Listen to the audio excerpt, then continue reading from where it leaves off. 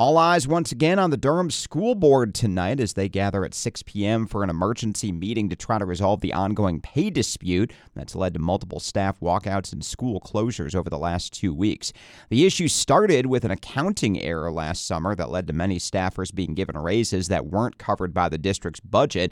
Now the district needs to get back under budget, but the most obvious solutions all involve cutting pay for teachers and staff, who most Durham residents agree are already underpaid to begin with. So residents and district employees are urging the board to come up with a less obvious solution that preserves the raises. That conversation continues tonight at 6. In the meantime, teachers and staffers, as well as community members, are continuing to rally in support of the employees. No walkout scheduled today, but instead, staffers and community members will be staging walk-ins at about 30 schools, gathering outside at the start of the day and walking in together as a show of support. In Carrboro, the town council met last night and voted 4-2 to extend the Chapel Hill-Carrboro water and sewer boundary south along 15501 to the Chatham County line, part of a long-term plan to allow for more density and affordable housing along that busy corridor. Among the organizations pushing for that move was the Chamber for a Greater Chapel Hill-Carrboro. Here's Chamber President Aaron Nelson speaking in last week's Forum on the Hill. It is current conversation about whether to extend the water and sewer boundary. In order to do so, Chapel Hill, Carrboro, Hillsborough, Orange County, and Owasso all must agree. Chapel Hill has agreed. They voted 8-1 to support modifying the water and sewer boundary agreement. Carrboro will take it up next week. It'll go to the county after that, and then on. That will give the right to extend water and sewer. Still, it'll be expensive. It'll be borne by the developer, but it opens the possibility of more housing, which we desperately need. And I think it's a remarkable opportunity for that 1 mile between Southern Village and the Chatham County line to be a place where we put workforce housing so close to the university, so close to an employment center with all of the right infrastructure. That's Aaron Nelson speaking there. That vote last night was expected to be the highest profile item on Carrboro's agenda, but controversy developed earlier in the meeting on a vote that was assumed to be a formality, a proposal to rename Carr Street to Braxton Foushee Street. Foushee was Carrboro's first black town board member, while Julian Carr was a notorious white supremacist, but residents on the street turned out in force to object because they hadn't been notified about the name change until it was almost a done deal. In spite of those objections, though, the town council did approve the name change unanimously. In Raleigh, the state's insurance commissioner has rejected a request from insurance companies to allow an average 42% hike in homeowners' insurance rates next year. Commissioner Mike Causey issued a statement yesterday saying his office got more than 24,000 comments on the proposal, most of them very negative, and he doesn't think there's evidence to justify such a drastic increase. Drastic is a direct quote. The rate hike request is unusually high, but the process is not. Causey has typically rejected insurance companies' initial request in past years as well, and then state officials sat down with the companies to negotiate a lower rate. For their part, the insurance companies say the rate hike is necessary because of inflation combined with the increased risk of climate change affecting homes on the coast. Back in Chatham County, the sheriff's office offered an update yesterday on a recent case of animal cruelty. This week, 2 animal rescue organizations helped remove more than 150 dogs from alleged puppy mill in Bear Creek. Sheriff's officials described the conditions as deplorable, saying several dogs had died by the time they first arrived 2 weeks ago. Animal Rescue Corps and the Bissell Pet Foundation helped remove the animals. They'll now go to a rescue facility for more care. Alicia Culberson was arrested earlier, and Kelly Privat was arrested yesterday. They both face 10 charges of animal cruelty. Closer to Pittsburgh, Chatham County is set to experience a lot of growth, especially with big new business developments from VinFast and Wolfspeed and more.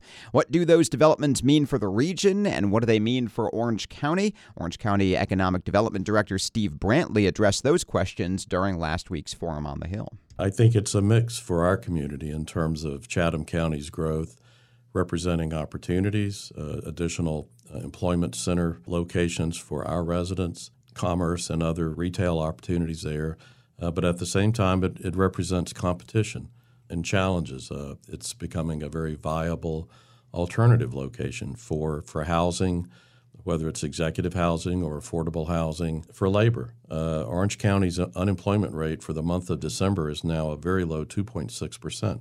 And when you have companies like VinFast, the Vietnamese automotive EV car operation under construction, when you have them getting ready to fill 7,500 jobs, which is what they announced, that's going to compete against a regional and certainly an Orange County labor need in that regard. But I think it's going to certainly see 15501 south of the Orange County line all the way to Pittsboro develop.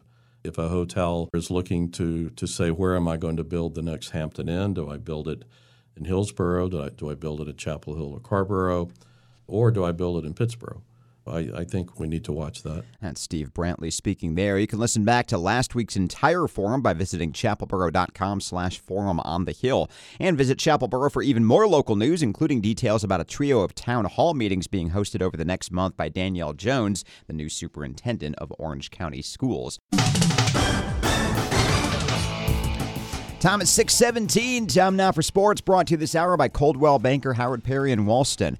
Commentators warned about a letdown game for Carolina men's basketball after their dramatic win over Duke, and unfortunately that happened last night as the third-ranked Tar Heels came out flat and lost to Clemson 80-76. Tigers jumped out to a 15-2 lead, led by as many as 16 late in the first half. UNC came all the way back to tie it at 70 late in the second, but then a few key turnovers and a few missed shots allowed Clemson to pull away in the end. Armando Bacot led the way with 24 points and 13 rebounds, but the Heels as a team shot just 37% from the floor. After the game, multiple Carolina players acknowledged a lack of preparation after Saturday's big win, including head coach Hubert Davis. I didn't particularly enjoy or like, our practices leading up to the game tonight, and it's the thing that I told them in the huddle the first time out at the beginning of the game, that it's just not about X's and O's. There's nothing from a basketball standpoint we can talk about until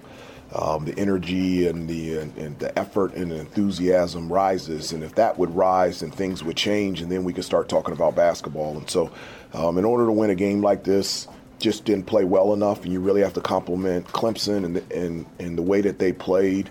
And they're a really good basketball team and extremely well coached, and they were deserving of winning tonight. That's Hubert Davis there. Next up for UNC, a trip to Coral Gables to face Miami on Saturday.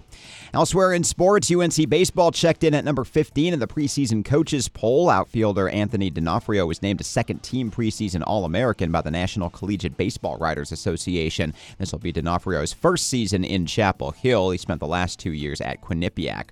Big honors also for Tar Heel sophomore Sonny Santiago. He was just named ACC Wrestler of the Week after upsetting 6th-ranked Ed Scott in a meet against NC State last Friday. And in women's lacrosse, good news and bad news for the Tar Heels a few days out from the start of the season.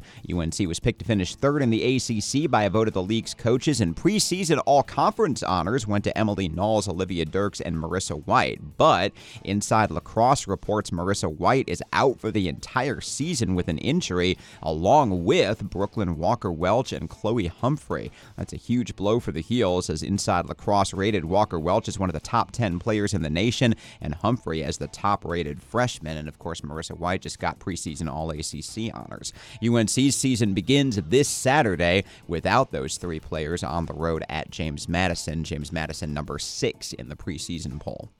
Finally, in hockey, a loss for the Carolina Hurricanes last night, 3-2 to Vancouver, in their first game back from the All-Star break. Canes are back in action tomorrow night, hosting the Avalanche at 7.